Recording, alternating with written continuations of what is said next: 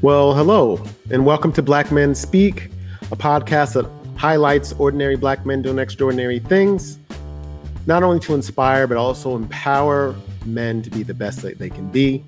I'm your host, Keith Dent, and it's great to be back.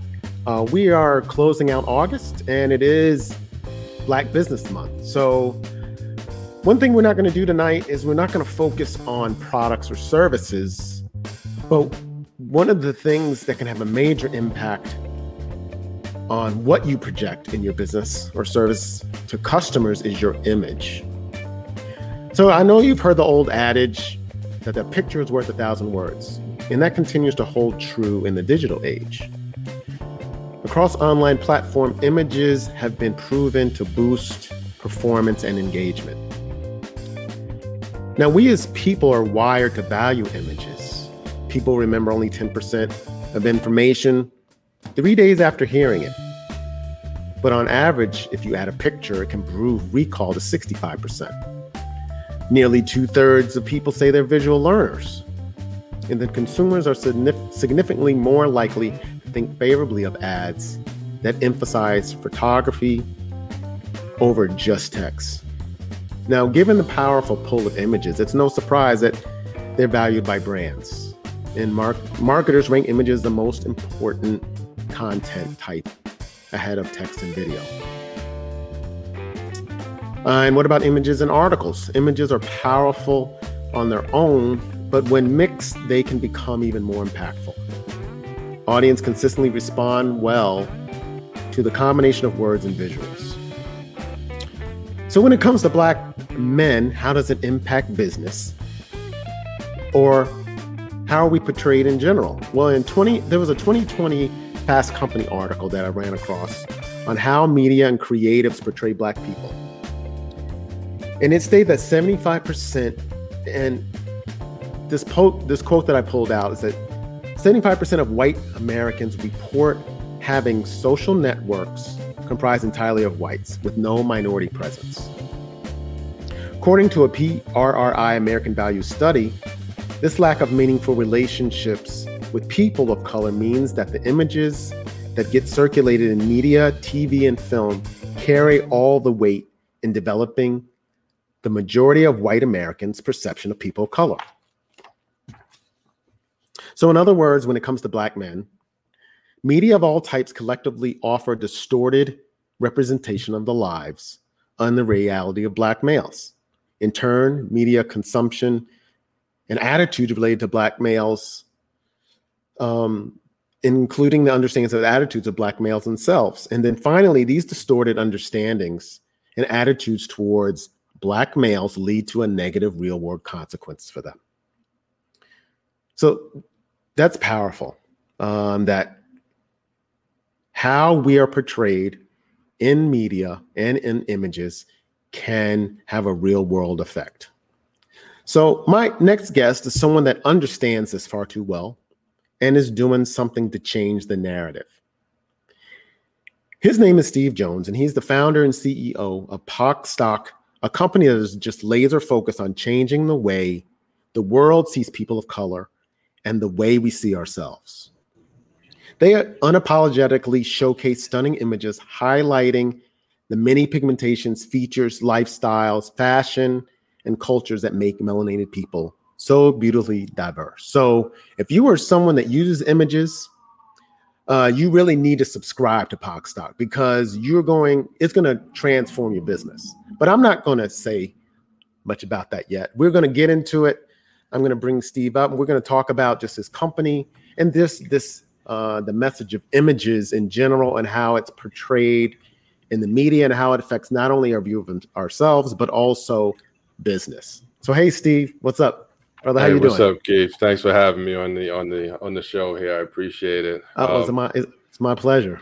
Every time you mention those stats, it's sobering. It's like people don't really realize how much our images impact how other cultures, even how we interact with ourselves. Like it's so impactful. So, thanks for having me. And hopefully by the end of this conversation, everyone will see why images are everything.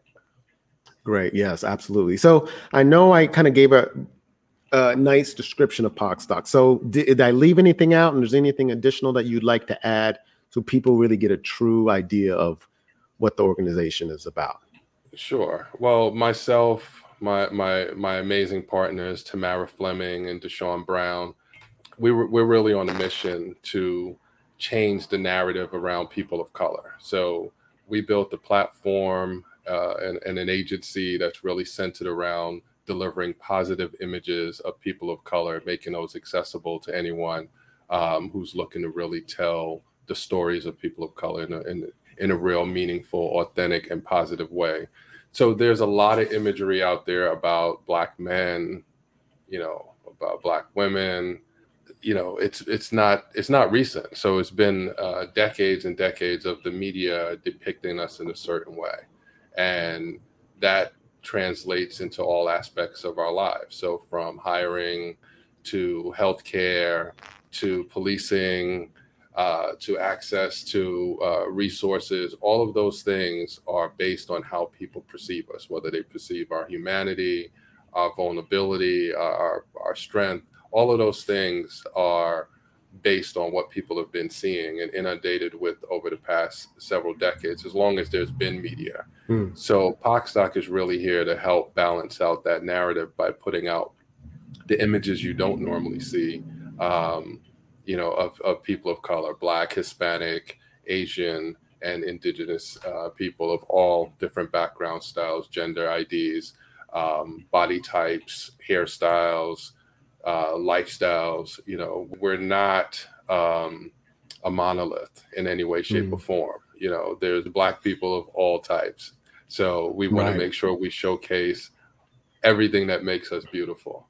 It's very difficult in today's day and age because everything is very divisive and polarizing. But we look past all of that and we balance it out with nothing but beautiful images of us. What people should take away from Pockstock is that we're on a mission. It's this problem didn't start today, and we're not going to solve it tomorrow. But every single day, we're working with companies, businesses, we're consulting with folks around how to best engage us in the workplace. We're tackling diversity issues that make sure that people understand that, you have a trigger word for me when you said minority, but, we're the global majority. And I'll Right. say that in every time I get a chance because people play games with numbers and they show Blacks, Hispanics, Asians, Indigenous people as minority, so quote unquote, minorities in this Hmm. country. But if you look at the global population of the actual planet, people of color are the majority. Um, and over the next 20 years in the United States, people of color will be the majority population of the United States. So you can no longer take our presence, our dollars, our humanity for granted. Like, that's something that we're laser focused on being a part of that change. Yeah, exactly. And that is true. We are the global majority, but I guess here and maybe other countries try to minimize that. So what made you decide to create this venture? So in my previous life, I ran a digital award-winning digital marketing agency, and as a result, I was working with a lot of Fortune 500 companies, developing marketing campaigns, websites, social media content, digital assets, and it was really I was trying to find images of people of color to use in our campaigns, and it was very difficult to find it. And this is really as far back as 10 years ago. Wow. But, I was already wrapped up in running a small business and trying to keep that afloat and, all the things that go along with that, payroll and hiring and Yeah. firing and chasing new clients. So I didn't have time to really process what a solution would look like. I just knew there was a problem and, we did what everyone else did. We came up with a patch job for the fix. We may stitch two images together. We may cut someone out of an image and put them in, Mm. so just to try to make it look a little bit more diverse. But in the back of my mind, it was a problem that I knew one day, if given the time, I would try to help solve. So, when I decided to start the company, I reached out to Tamara Fleming, who's one of the most amazing photographers in New Jersey. And, she had the same challenges from a photographer's lens. My other partner, Deshaun, also worked at ad agencies, working with global brands. He had the same problem. So we decided to, get together and really kick off this mission. So it was really out of necessity. So we experienced a problem in the marketplace. It was an unmet need. We decided to step up and really do something about it. And, we could have easily said, let's put a few thousand images together and, have a small collection, but it's a global problem and we came with a global solution. So pocstock is poised to be the world's largest diversity media company.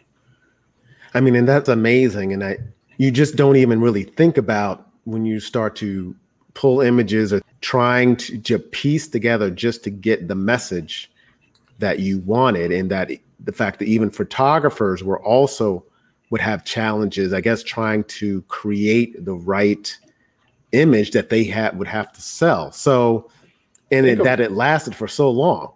Yeah, no, think about it. There's a certain way you need to light our skin. The lighting for darker skin tones needs to be a certain way. You need photographers with that level of experience, or even if they have the right photographs going out into the marketplace. It wasn't popular to have certain looks lead your campaign. Like right now, if you turn on the TV, you're going to see people that look like everyday people. Flashback 10 years ago, everyone had one archetype. Like everyone looked almost like a cookie cutter. If you wanted an image of a Black woman to be on your website, as on the customer service page or the About Us page, it was just the one curly hair, right, relatively light skin tone sister, and then everyone else was kind of excluded from that sort of standard. So nowadays, when we show up, you can see us of all body sizes. It's beautiful. You see women, with natural hair. You see them with different styles, and they just get to show up as themselves now, and that's a beautiful thing. It wasn't that way even 5-10 years ago. There was the same cookie cutter sort of folks that were being shown. So, that's a key part of the pocstock mission as well, is to show the beauty in every person of color, not just the ones that traditional media has found beautiful. And I'm saying those folks are not beautiful too, but it's not the full picture. Yeah, and I went on the site and I thought it was something as subtle as I think someone on the beach, and it was I think doing gymnastics or something to that effect, whereby someone that's trying to use the image may not even think that, oh wait, Black people do gymnastics too, or yeah, they go to the beach. So how come we can't feature us on the beach or just in the water, And it's just having an image like that could really change the aspect of what you're trying to portray as a business or a service. Well, think about it. Think about the public perception of Black people's relationship with water. It's like sisters don't want to, get their hair wet. We go to the pool and we stand around the pool and we don't go. You heard the comedians do all the jokes. Yeah. No, we jet ski, we scuba dive. Yeah. We do it all. It's just it doesn't match the narrative that's been constantly put out there. Like, plenty of us swim or know how to swim. Some of us have boats. Some of us like to go to the tropics and actually get in the water. And it's just not being put out there. So that's really what we want to do. Like, we want to make sure that people start, because think about how many images that we've seen of Black men getting thrown in the back of police cars. That used to be every single night on every single news channel. And how shocking it was to see Bill Cosby being a doctor and his wife being a lawyer, them being married, raising kids. How shocking was that? How impactful was it for the cast of A Different World, to show this is life on a campus of HBCU, Yeah, yeah, yeah. HBCU, right? And how the enrollment, the enrollment levels of those colleges just went through the roof because people got to see it. Like, wow, that's what it looks like. Like a lot of us didn't know what that looked like. Seeing a black Right. president, like it's like some of these images shock the consciousness of Black America for us to even see it. So imagine how shocking it is for white America to see it, if it's shocking for us to see ourselves that way. Right. So Absolutely. that's why part of our mantra isn't just to show the world, it's to also show ourselves, show our kids, like, look, you don't have to just be a basketball player or a rapper as the only two choices. Right? There's a whole host of other things that we do. There's nothing wrong with basketball and rapping, but I'm saying it's not the only two choices. It's like you could be an engineer, you could be, you could be a artist, you could be a blogger, a podcast. Like it's so many different choices out there, but they have to see it in order to kind of then live into it. So I'm glad you went this way, because I wanted to ask, do you feel like the images, and this is Black men specific, because, as I mentioned, that article is that, and I know that was before George Floyd and all of that, but the fact that our images were portrayed in a negative light. And so do you feel that that has changed, or is it different today? And if so, how is it different? Has it changed? In some places, I think it has changed because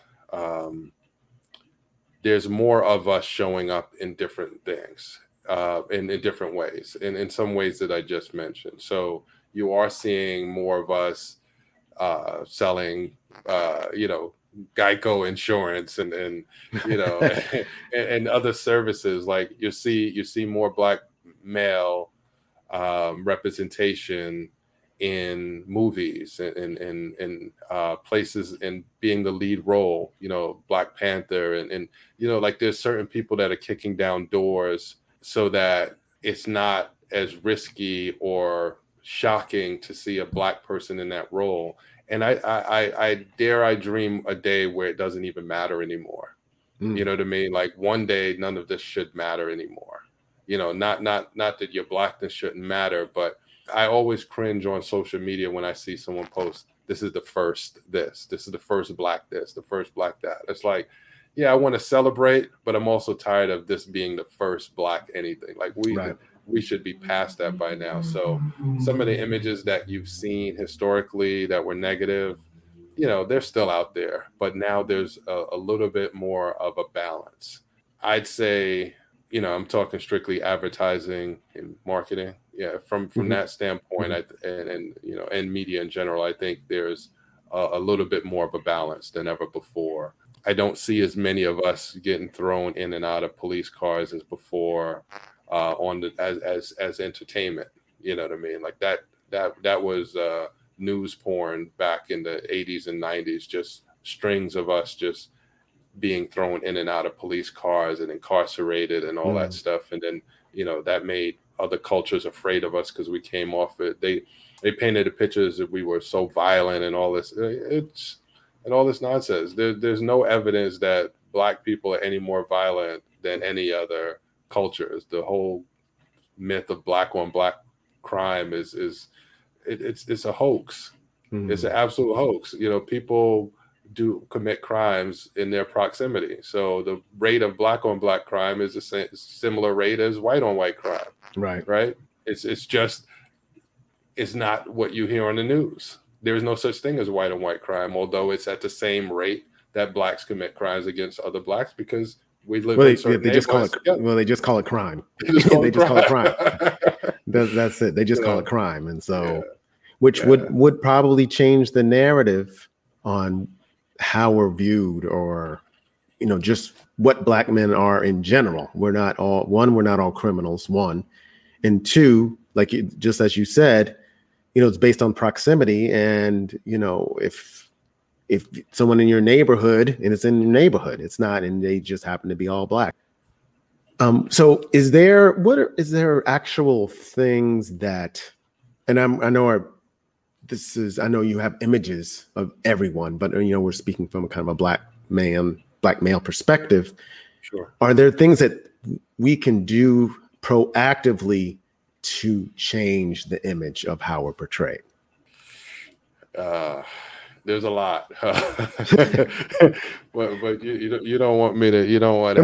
Maybe we'll just deal with 3 things. We don't have to go. We don't have to do a whole paper on it. But no, I think there's a few things, and it's from a few different perspectives, and I don't want Black Twitter chasing me down the information superhighway after this conversation. But I would say that I think that Black men, we carry a lot of weight. We carry a lot of pressure. We carry a lot of additional stress that people don't really realize what we go through on a daily basis just to show up. So it's a miracle when I see a Black man smile.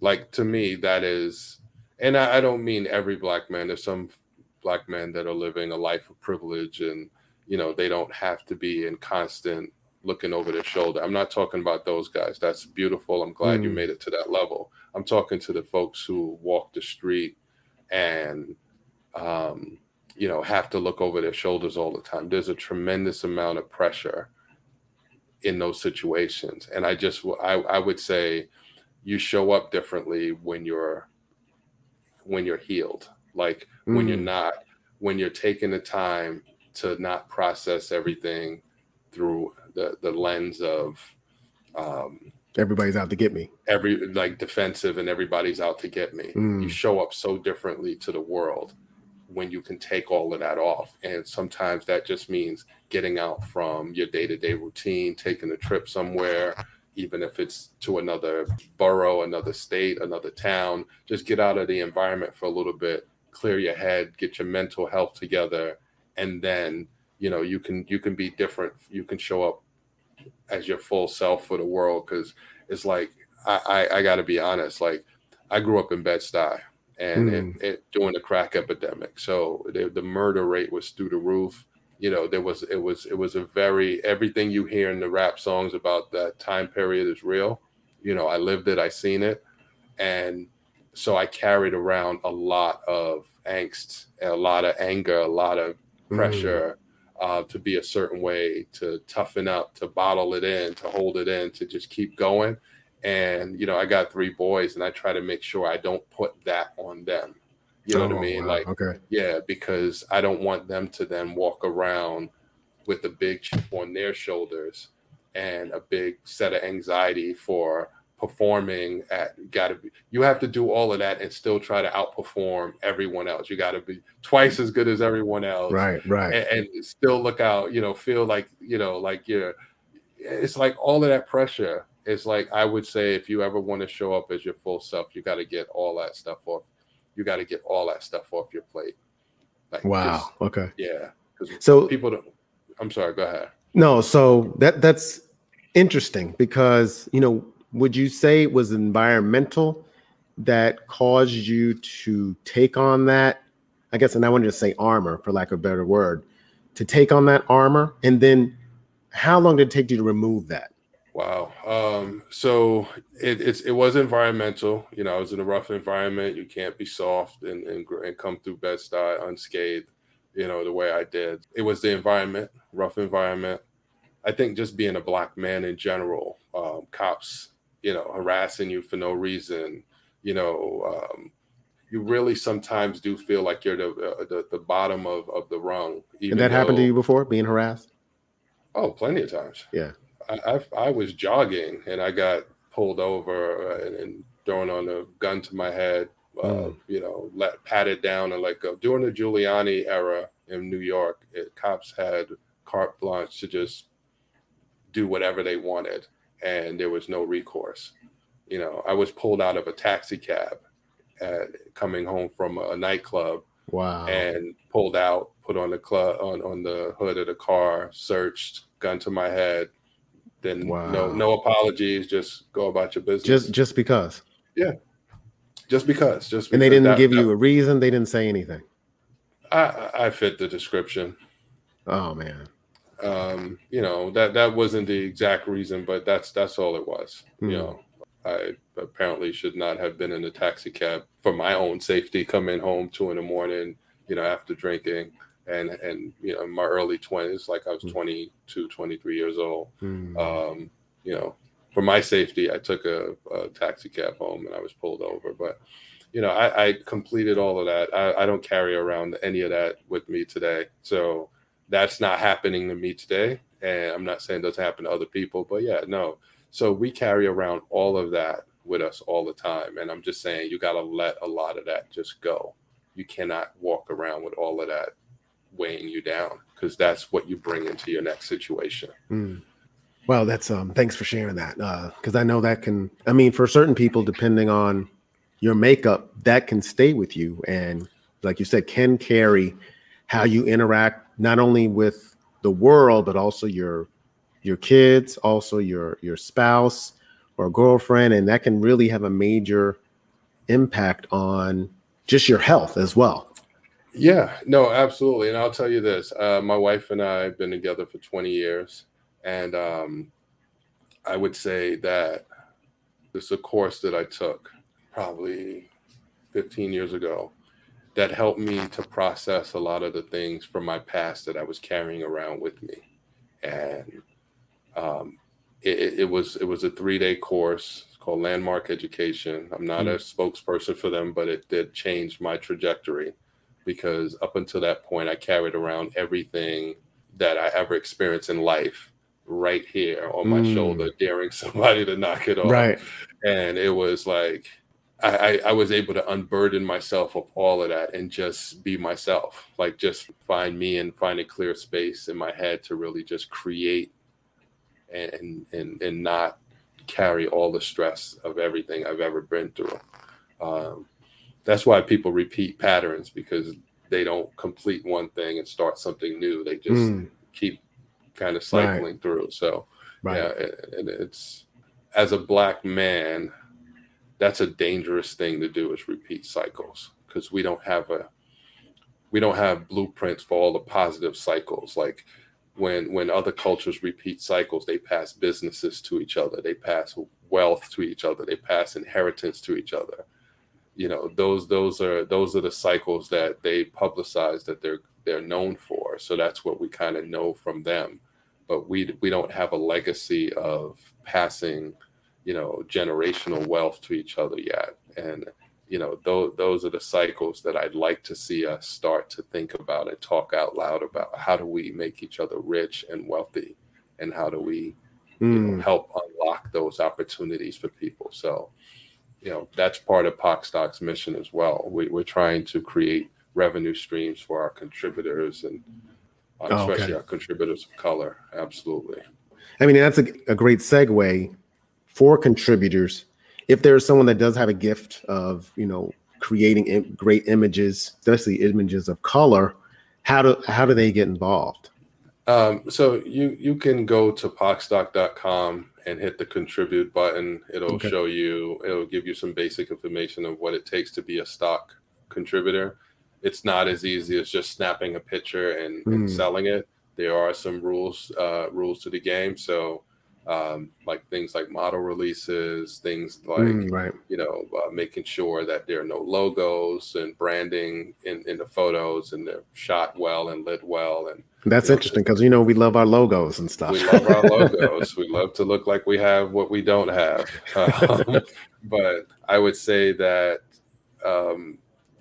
we do provide some guidance. You just have to have a good eye. Your photos just have to be dope, and we can figure out the rest. As long as you got some talent, some skills. We're not a teaching organization, but we will give a chance and you don't have to be a established professional photographer, because there's people out there just capturing moments that are just so beautiful, and this might be their first time shooting.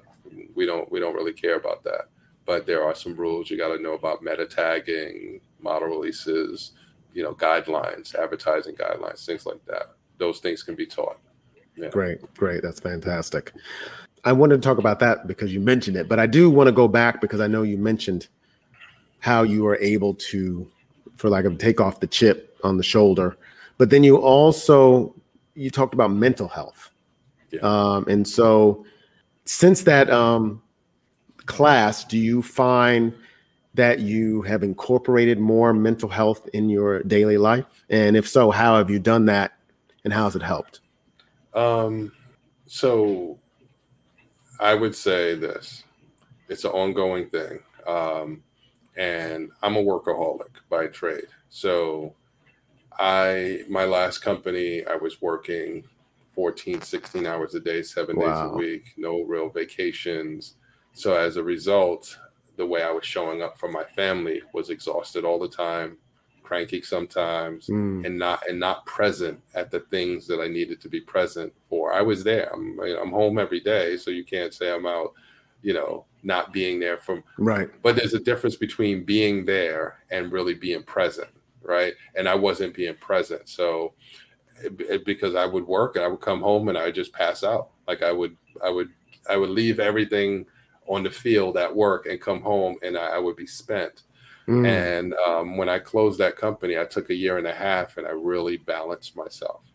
And I stayed home. I went on class trips with my kids. I went to cheerleading competitions, swimming. I was really a stay-at-home dad for like a year and a half, and that helped me to really get my balance and get my mental health in order. And did your family have to have a sit down with you, or is it something that you did you did the assessment on your own? Because sometimes kids can say the darndest things, and they might yeah, have brought that to your attention.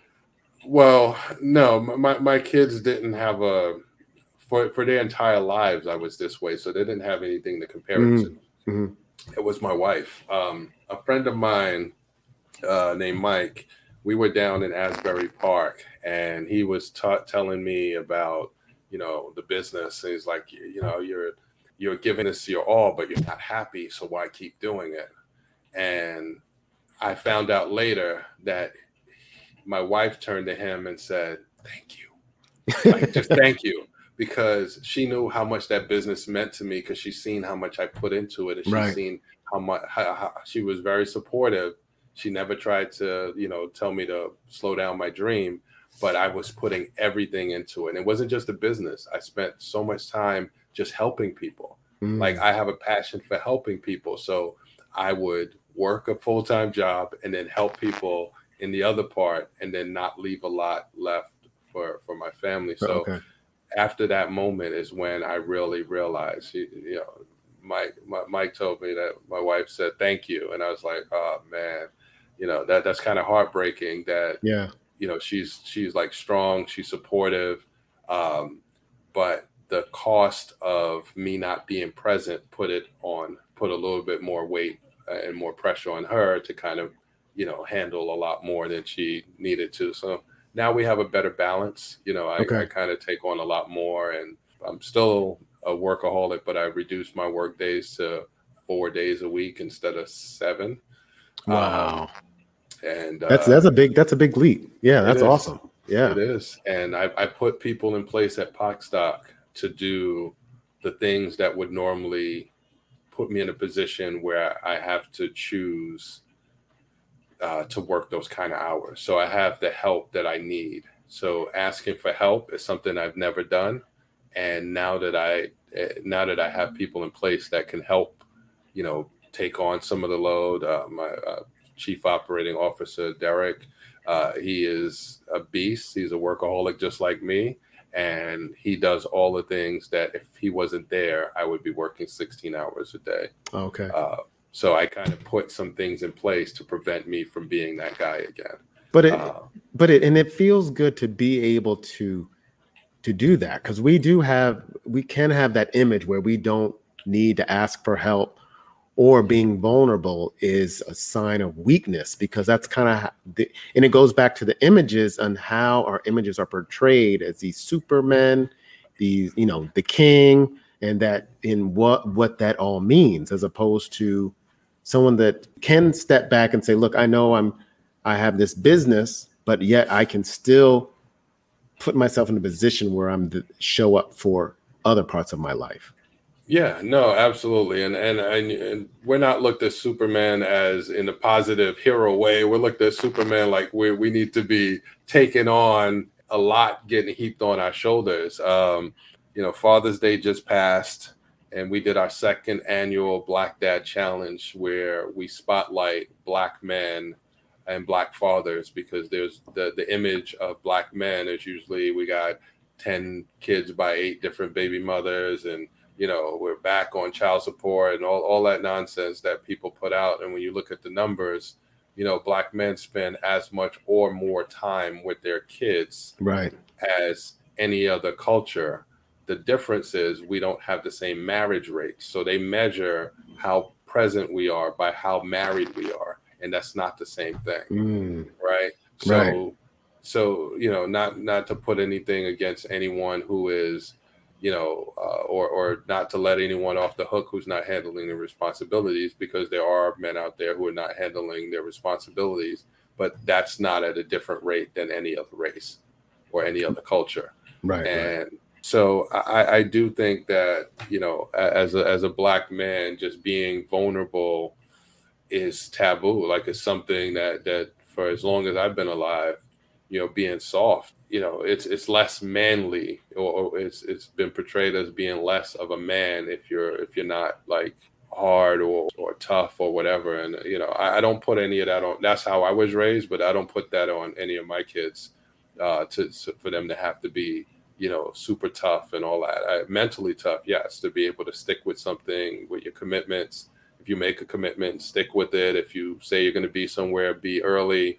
Because being on time is late, and late is unacceptable. So that's the sort of discipline that I give to my kids. But Right. in terms of growing up in a rough environment, these kids are growing up in the suburbs. My kids go to private school, and I bust my hump to make sure that they don't have to go through all of the things that I went through, when I was growing up. So, but yeah, no, it's very difficult for a Black man to be emotional, vulnerable, all those things. Although we are, we probably do Right. it behind those scenes with our women, Yeah, but not, absolutely. but no, we have to be. Let me tell you something. The reason why the past year has been this diversity focused uprising is because George Floyd cried out for his mother while he was being murdered.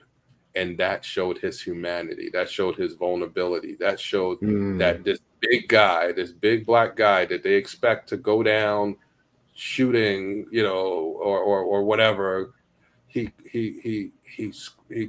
cried out for his mother, his mama, Right. and they interpreted it that he was crying out for his mother, right? And that's what called people to action, because that's another one of those images, shocking images, when people see it, right? You don't Right. expect a big man like that to cry out for his mother, Right. right? And even Eric Garner before that, when he, just had his hands up He and he just was said, saying hands he up, can't I can't can't breathe. breathe. Right, And so it was clear that he was a big man. right, And the fact that, he had his hands up, and you thought that would have triggered it a little more. And maybe because it was too local and it wasn't, it was New York. And, we have the image like, oh, yeah, that happens in New York all the time, as opposed right, to when it was in the Midwest, probably really had a lot more impact because you just don't expect these kinds of things to happen. right, right. Yeah. So, Yeah, no, absolutely. so you did mention the Black Dads Challenge. And you already mentioned why you wanted to do it, but what was the overall impact that you felt, or that dads who participated felt?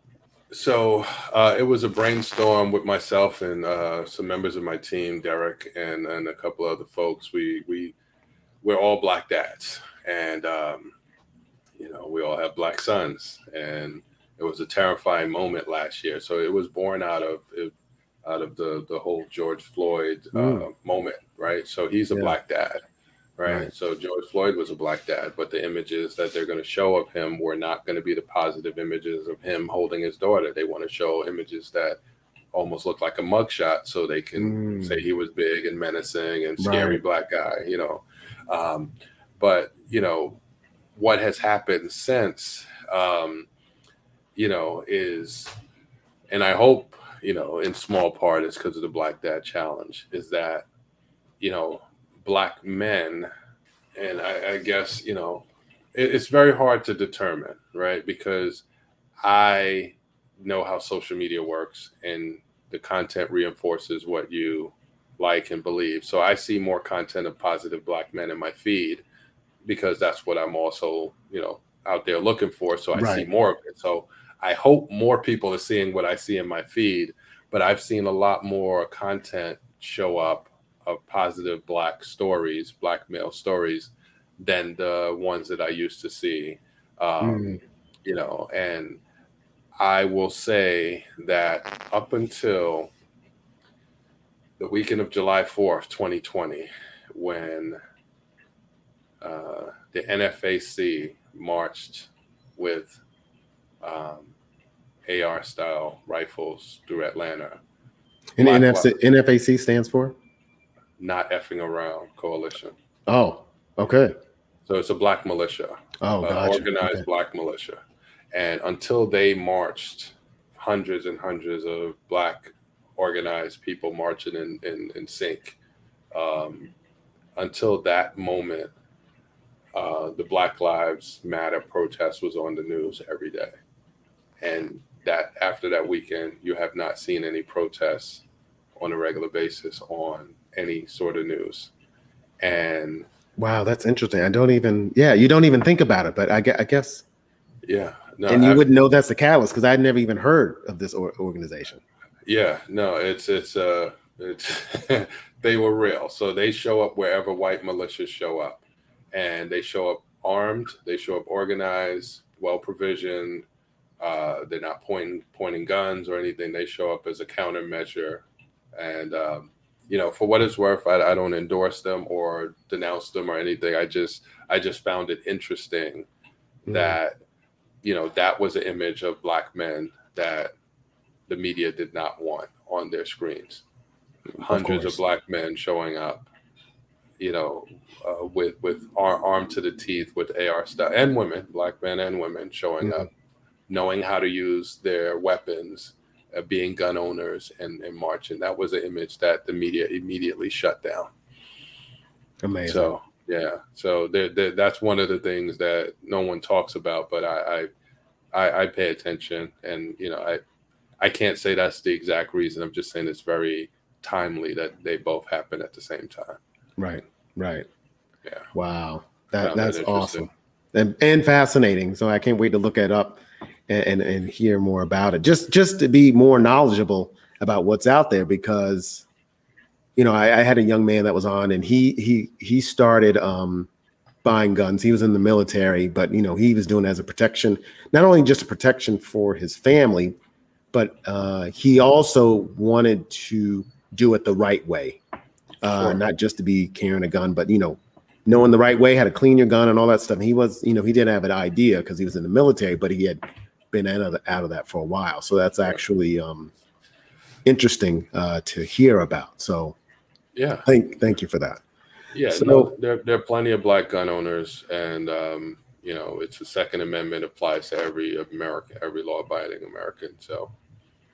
Right, but even that image is always negatively portrayed, with gun owners, but gun owners to do harm as opposed to protection, which has a whole different connotation. So, this has been great. I really love this. And I didn't expect to come here and talk about guns. Well, and so like I always do, I always like to end the show with a much deeper question, because it's something that we don't talk about. And so the question always is what is on your mind as a black man right now? What is on my mind?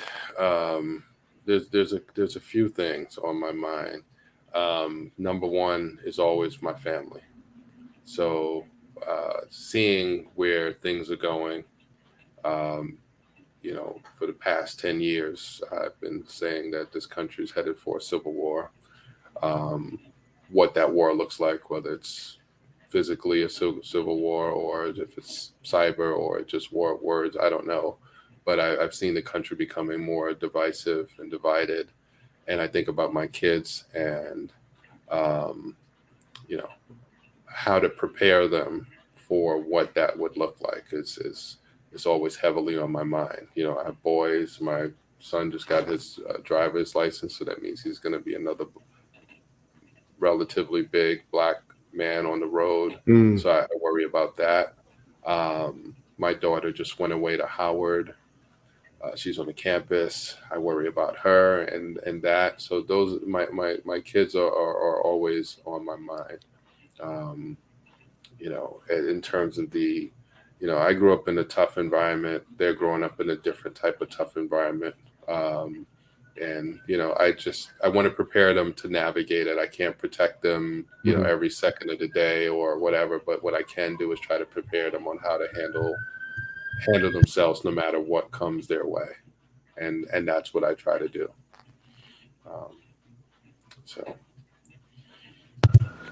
Yeah, that's fantastic. So I want to say thank you for that. And for those who are listening, that have businesses or you need images in any way where you want to portray people of color in a positive light, smiling, doing things different that you normally see, you need to be a subscriber of pocstock, because there's not going to be a place where you have images that represent you. So by all means, you should look into that. It's pocstock.com. Is that right?